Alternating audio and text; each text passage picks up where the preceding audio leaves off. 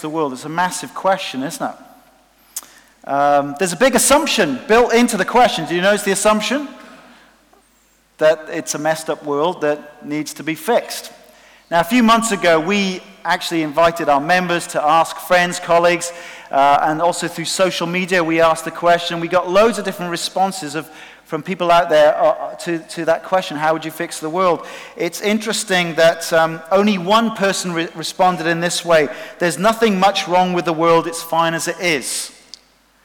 We logged over 360 responses before we stopped counting, but only one thought that. Most people recognize that actually, yes, the world is broken, that it does need fixing.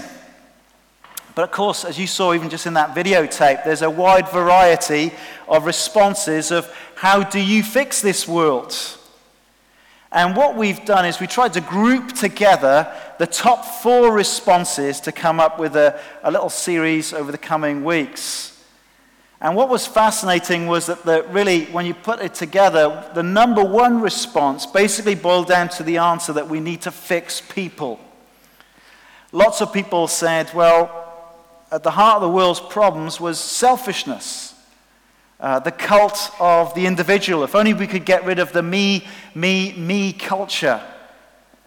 Someone even scribbled it on the poster outside. Some put it more positively. They said it like the lady at the end of that video. If only we could just be a bit more kinder, a bit more tolerant. If only we could learn to listen to each other and respect each other more. Well, all those answers, I think, boil down to this idea that we just need to fix people. And as I hear that response, it does make me want to ask the question, when you say we need to fix people, do you think it's just other people that need to be fixed? Or do you see yourself as part of the problem that you need to be fixed?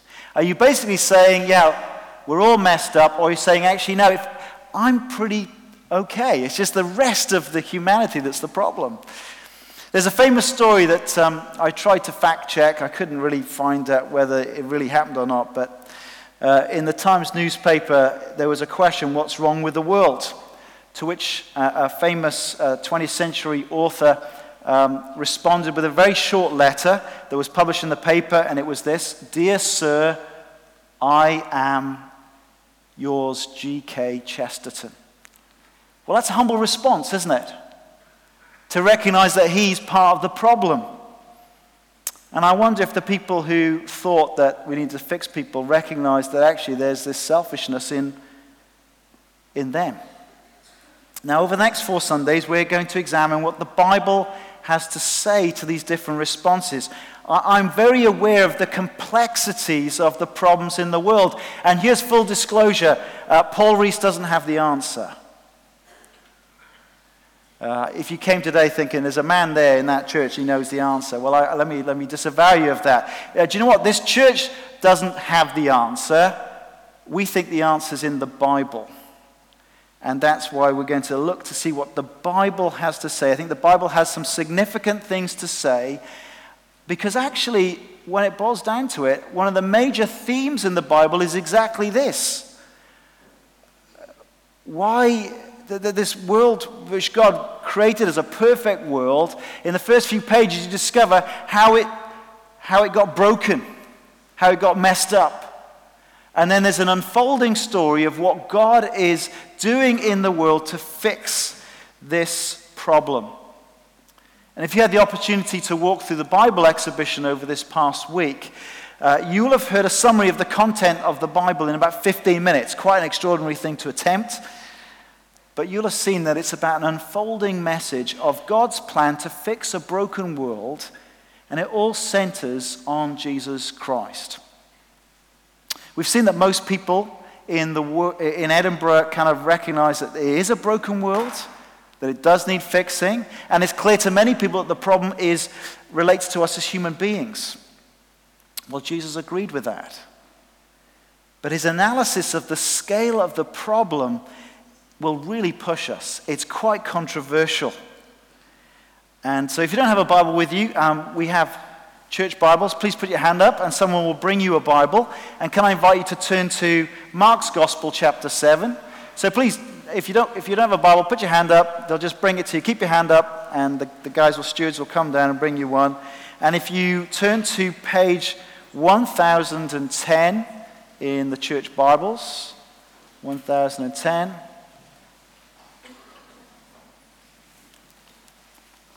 And we'll come to Mark's Gospel. This is one of the eyewitness accounts of the life of Jesus. And in many ways, this is a chapter that goes to the heart of the debate of what's wrong with the world. And it comes in a rather unusual context. So let me just read the first 23 verses from Mark's Gospel, chapter 7. The Pharisees and some of the teachers of the law who had come from Jerusalem gathered round Jesus and saw some of his disciples eating food with hands that were defiled, that is, unwashed. The Pharisees and all the Jews do not eat unless they give their hands a ceremonial washing, holding to the tradition of the elders. When they come from the marketplace, they do not eat unless they wash, and they observe many other traditions, such as the washing of cups, pitchers, and kettles. So the Pharisees and teachers of the law asked Jesus, "Why don't your disciples live according to the tradition of the elders instead of eating their food with defiled hands?" He replied, "Isaiah was right when he prophesied about you, hypocrites. As it is written, these people honor me with their lips, but their hearts are far from me. They worship me in vain. Their teachings are merely human rules. You have let go of the commands of God and are holding on to human traditions." And he continued, "You have a fine way of setting aside the commands of God in order to observe your own traditions.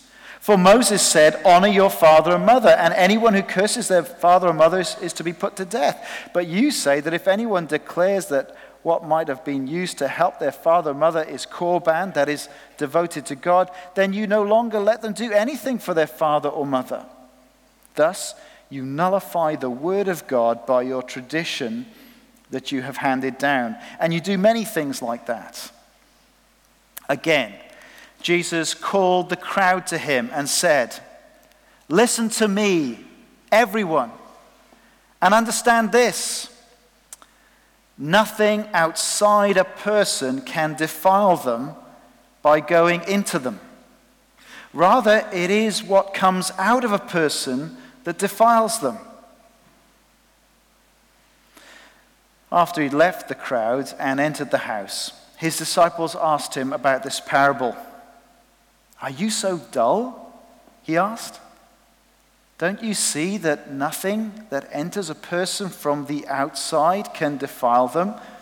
For it doesn't go into their heart, but into their stomach, and then out of their body." In saying this, Jesus declared all foods clean. He went on, "What comes out of a person is what defiles them. For it is from within, out of a person's heart, that evil thoughts come. Sexual immorality, theft, murder, adultery, greed, malice, deceit, lewdness, envy, slander, arrogance, and folly. All these evils come from inside and defile a person." Well, keep that open in front of you. Then as now, there are lots of solutions suggested to the problems of the world. Better education, better government, more culture and arts, more technology, less technology is a growing cry. Others would say we need more religion. And the Pharisees and the teachers of the law in the time of Jesus would have argued for more religion. If only people kept their religious rules, the world would be a better place. And that's why they were so unhappy with Jesus, because Jesus just seemed to be undermining what they were teaching. And so in chapter 7, we see another attempt of them having a verbal attack on Jesus as they criticized the way his disciples were behaving. They the disciples were clearly not obeying their strict rules about hand washing. Now, this concern about hand washing is not hygiene. It's not like a mother begging her children, go and wash your hands before food. It's not that. It's a religious concern, a ceremonial and ritual concern about why they weren't washing their hands. Because those who weren't washing their hands after they'd been out and could have touched unclean things, they would be defiled before God. They'd be unclean before God. They wouldn't be acceptable by God. And they'd come up with a whole series of rules and traditions about washing of hands that would deal with that. Now, we don't have time to kind of go into the depth of this passage. But did you notice Jesus goes for the jugular in verse 6? You hypocrites. They were more concerned about their own traditions than what God had commanded them in their scriptures.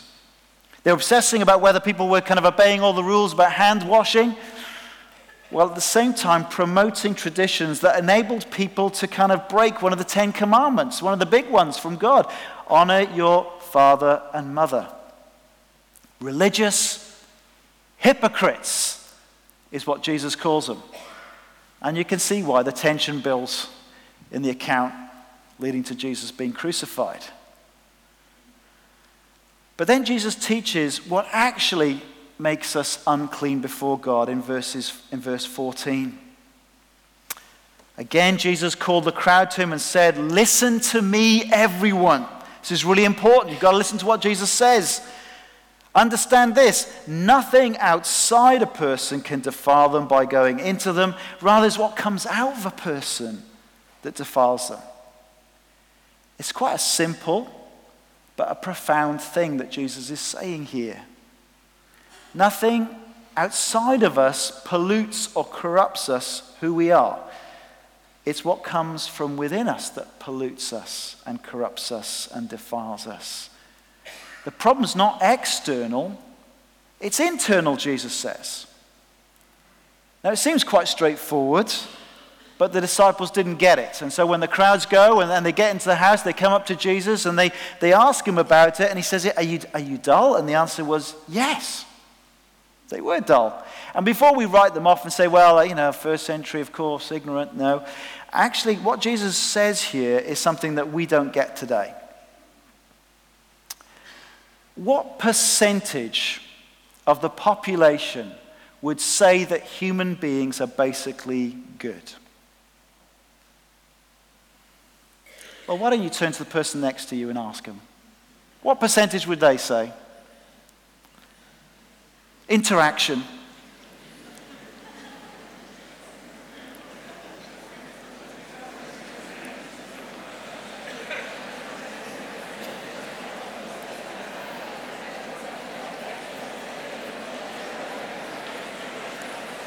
You want to put a percentage on it? All right, okay. Bit of participation now.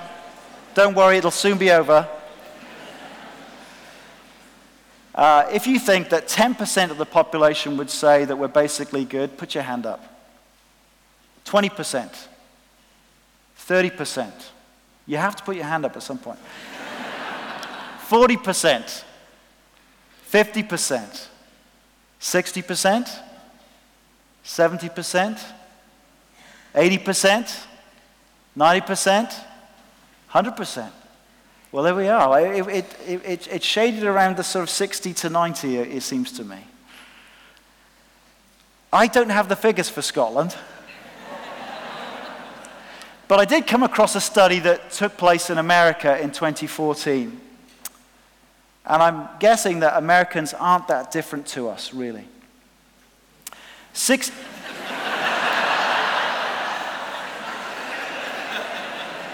On this. And we have some American friends here, so please don't. We love Americans. But 67% of Americans believed that people by nature are good. 67% of Americans believed that people by nature are basically good. And interesting, when they looked at who were attenders of the mainline denominational churches in America, that figure rose to 76%.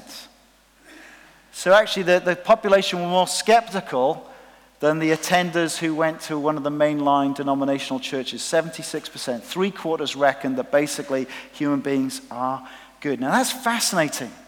That 3/4 of those attending these churches are basically disagreeing with Jesus, aren't they? The one who founded the church. Take another look at what Jesus says in verses 20 to 23. And read it again. And if we were to ask Jesus, how many people are basically good? What do you think he would say from these verses? What comes out of a person is what defiles them. For it is from within, out of a person's heart, that evil thoughts come. Sexual immorality, theft, murder, adultery, greed, malice, deceit, lewdness, envy, slander, arrogance, and folly. All these evils come from inside and defile a person. So how many people would Jesus say were basically good? No one. The human heart is the source of evil in the world. Isn't that what Jesus says there? Now, Jesus does acknowledge that elsewhere that we're all capable of doing good and positive things. But at the same time, when people steal or kill or commit adultery or lie or slander, do you know what? That's not something that's unusual for us. It's not something that's out of character for us as human beings. No, actually, all those sinful actions are in seed form in all of our hearts. And so in the Sermon on the Mount, Jesus, as he's encouraging his disciples to pray to God as their heavenly Father, he says this extraordinary thing. Which of you, if your son asks for bread, will give him a stone? Or if he asks for a fish, will give him a snake? If you then, though you are evil, know how to give good gifts to your children, how much more will your Father in heaven give good gifts to those who ask him? So Jesus fully recognizes we're capable of doing really good and wonderful and positive things as human beings. So, parents by and large tend to teach their children well. It's not always the case, sadly. And abuse does happen. But by and large, the instinct of a parent is to be loving and kind to their child. But this acknowledgement, even though that we can do good things, this very casual way along the way, Jesus says, even though you're evil, this is how Jesus sees our predicament, sees our problem, that each of us has evil hearts out of which come all these different sins. Now, this is a very significant point of difference, isn't it, with how many people would like to think today. 67%. General population in America. There's been a significant academic push to bolster people's self-esteem and tell people you are basically good. And, if bad things happen, it's other people's fault. Other things have happened to you. And you should just follow your heart. This is the prevailing sort of Hollywood culture. Abraham Maslow, an American psychologist famous for coming up with the hierarchy of human needs, once wrote this: "The fact is that people are good. Give people affection and security, and they will give affection and be secure in their feelings and their behavior." After the ugly events of the clash that took place in Charlottesville in America recently, Barack Obama tweeted this: "No one is born hating another person because of the color of his skin or his background or his religion." Now, I love how positive that is, and I think it's a very well-meaning sentiment. But is it true?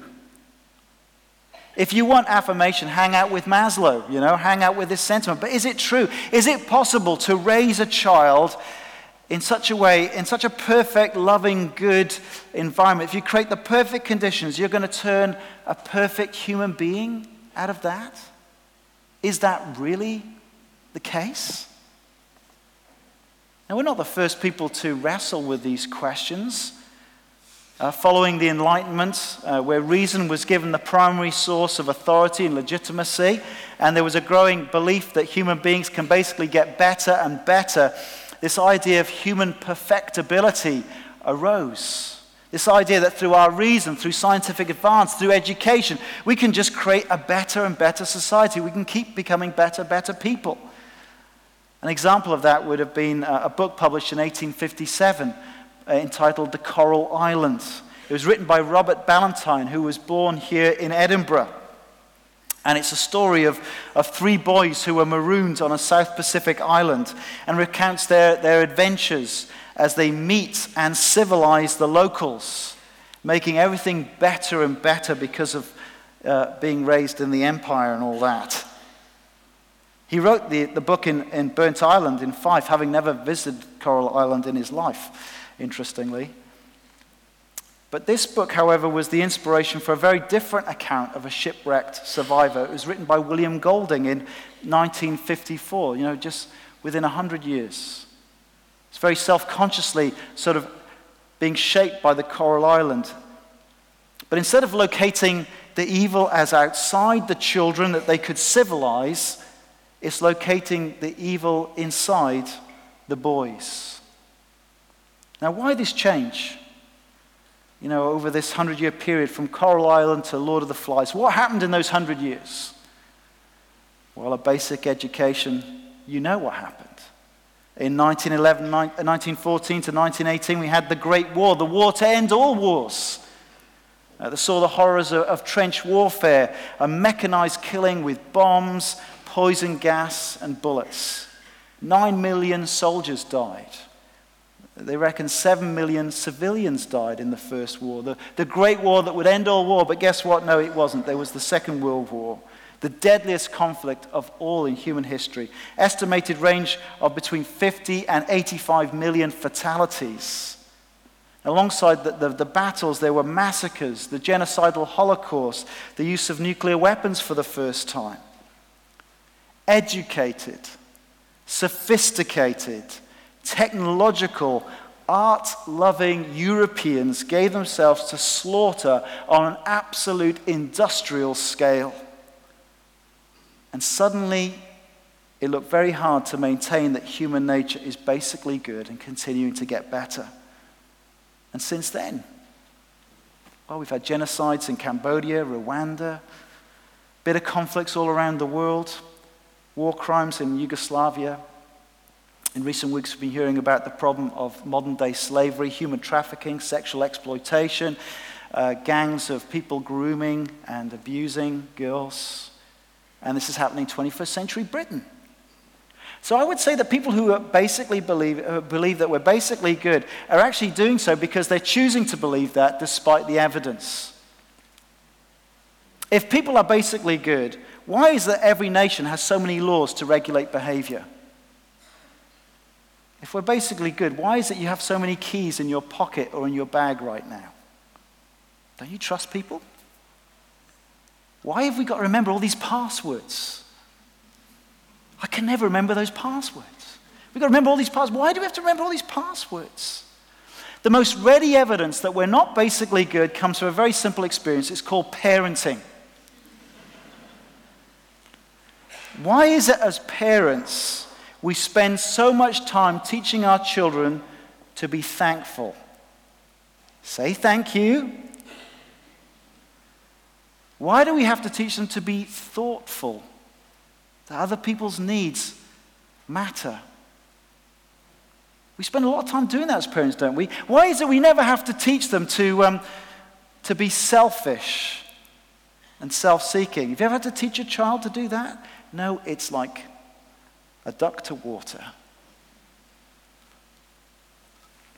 I think it's very insightful that the biggest number of people who responded to our survey said that the problem was fixing people. I think that's right. But too often we basically think it's other people that are the problem. Every generation, I think, tries to make the world better than they found it. Every politician comes along and promises that they will succeed where others fail.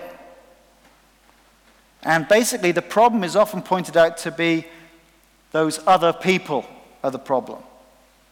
The far left, blame the rich, the bourgeoisie, the fat cats, the CEOs. The far right blame the immigrants, the illegals, the unions. Conservatives blame Labour, Labour blame the Conservatives. And every movement fastens onto other people as being the problem. And they are the solution. But listen to Jesus. The heart of the human problem is the problem of the human heart. Now in biblical thought, it's not the kind of the muscle that's pumping blood around your body. It just means the real you, the person you are on the inside. That's what it means by the heart. Here's our problem. In our inner being, we find it innately so simple to be cruel and selfish and commit all sorts of sins. Why is that? Because the Bible says we are sinners. We have evil in the center of our being. This world is messed up because we have evil hearts. For Jesus says it is from within, out of the person's heart, that evil thoughts come.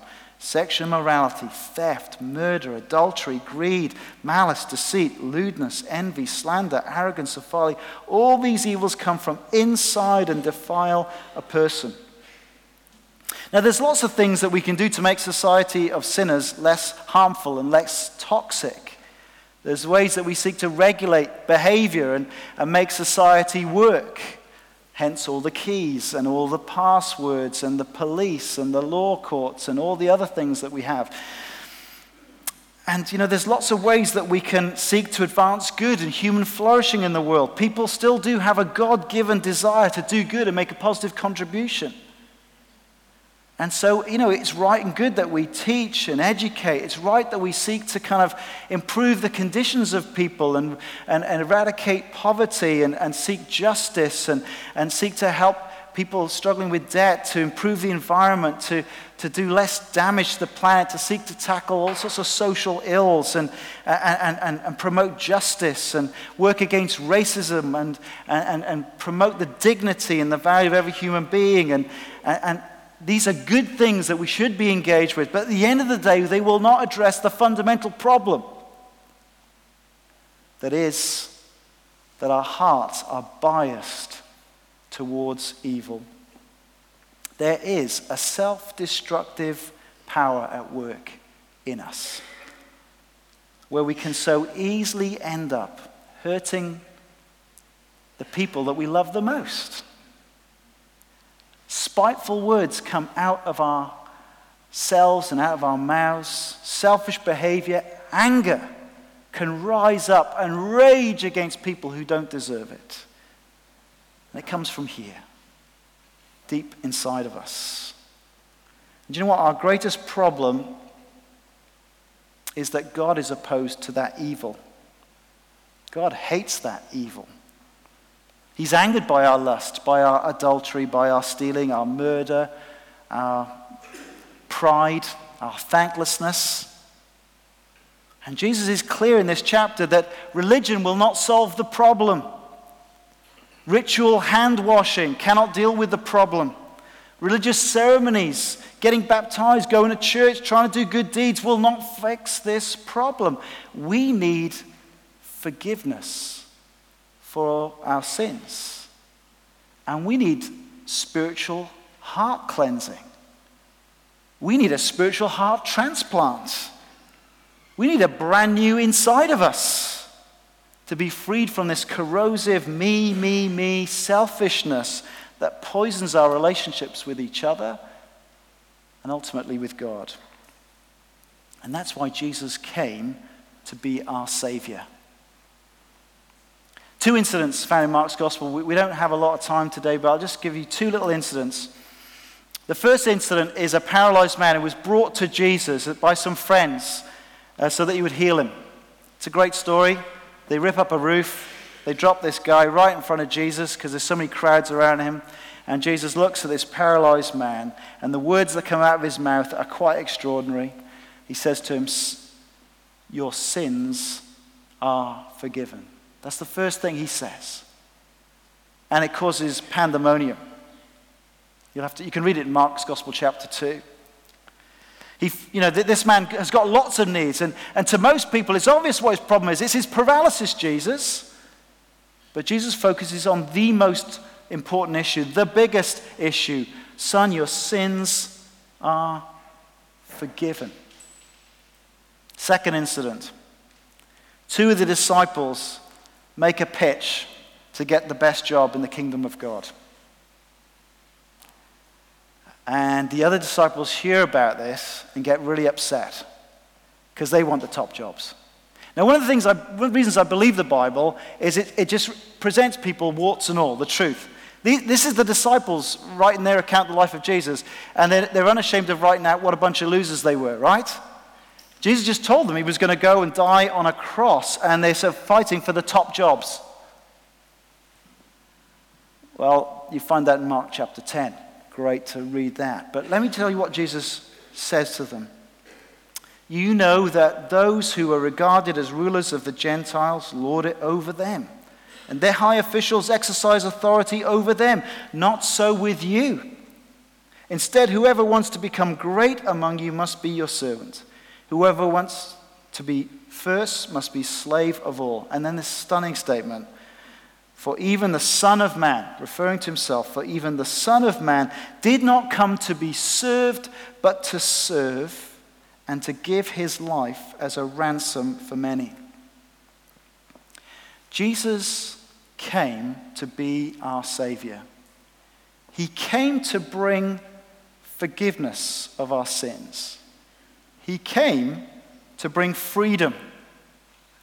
He's the ransom for many. He came to give his life. He chose to be a substitute, to die in the place of sinners, to sacrifice himself, to make it possible that all the crud and evil and sin in our hearts can actually be forgiven.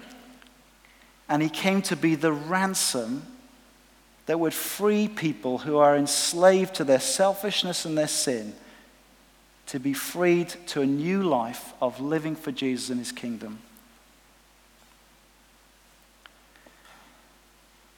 He died on a cross. He rose again. And his resurrection points us to the fact that there's a brand new humanity on the way. A new heavens and a new earth. This messed up world is going to have a day of accounting, a day of judgment. And then beyond that, those who are in his kingdom will be in changed, renewed, transformed bodies that will never want to sin. So when you come to church today, I hope you don't go away today thinking, oh, those Christians think that they are the answer and that they're perfect. That's not what we're saying. Spend time with any of us, you'll see that we have continuing hearts that say and sin and do things that we regret. But what we have discovered in coming to Jesus is there's forgiveness for our sins. What we've discovered as we turn from our sin and trust Jesus, he is beginning a process of freeing people who are enslaved to their selfishness and their sin.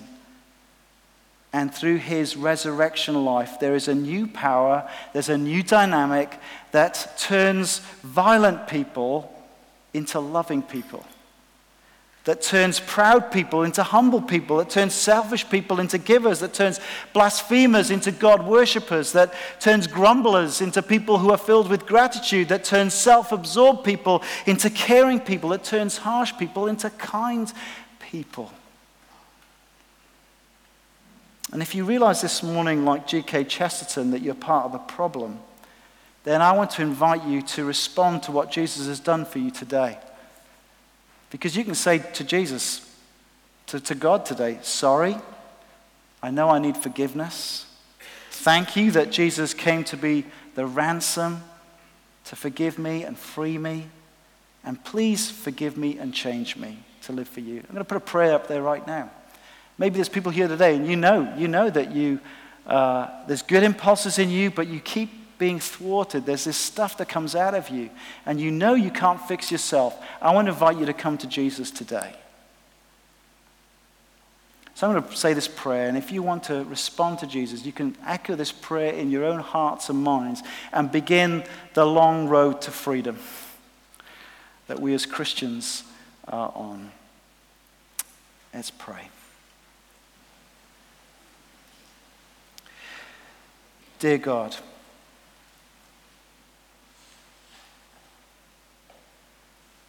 I'm sorry for the evil that I see in my words, thoughts, and life.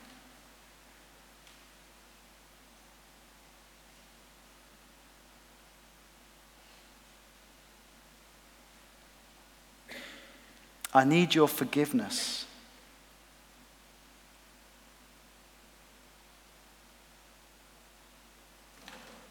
Thank you that Jesus came to save sinners like me.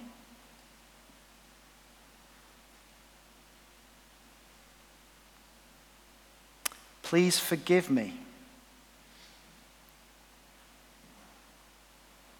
and come into my life to change me.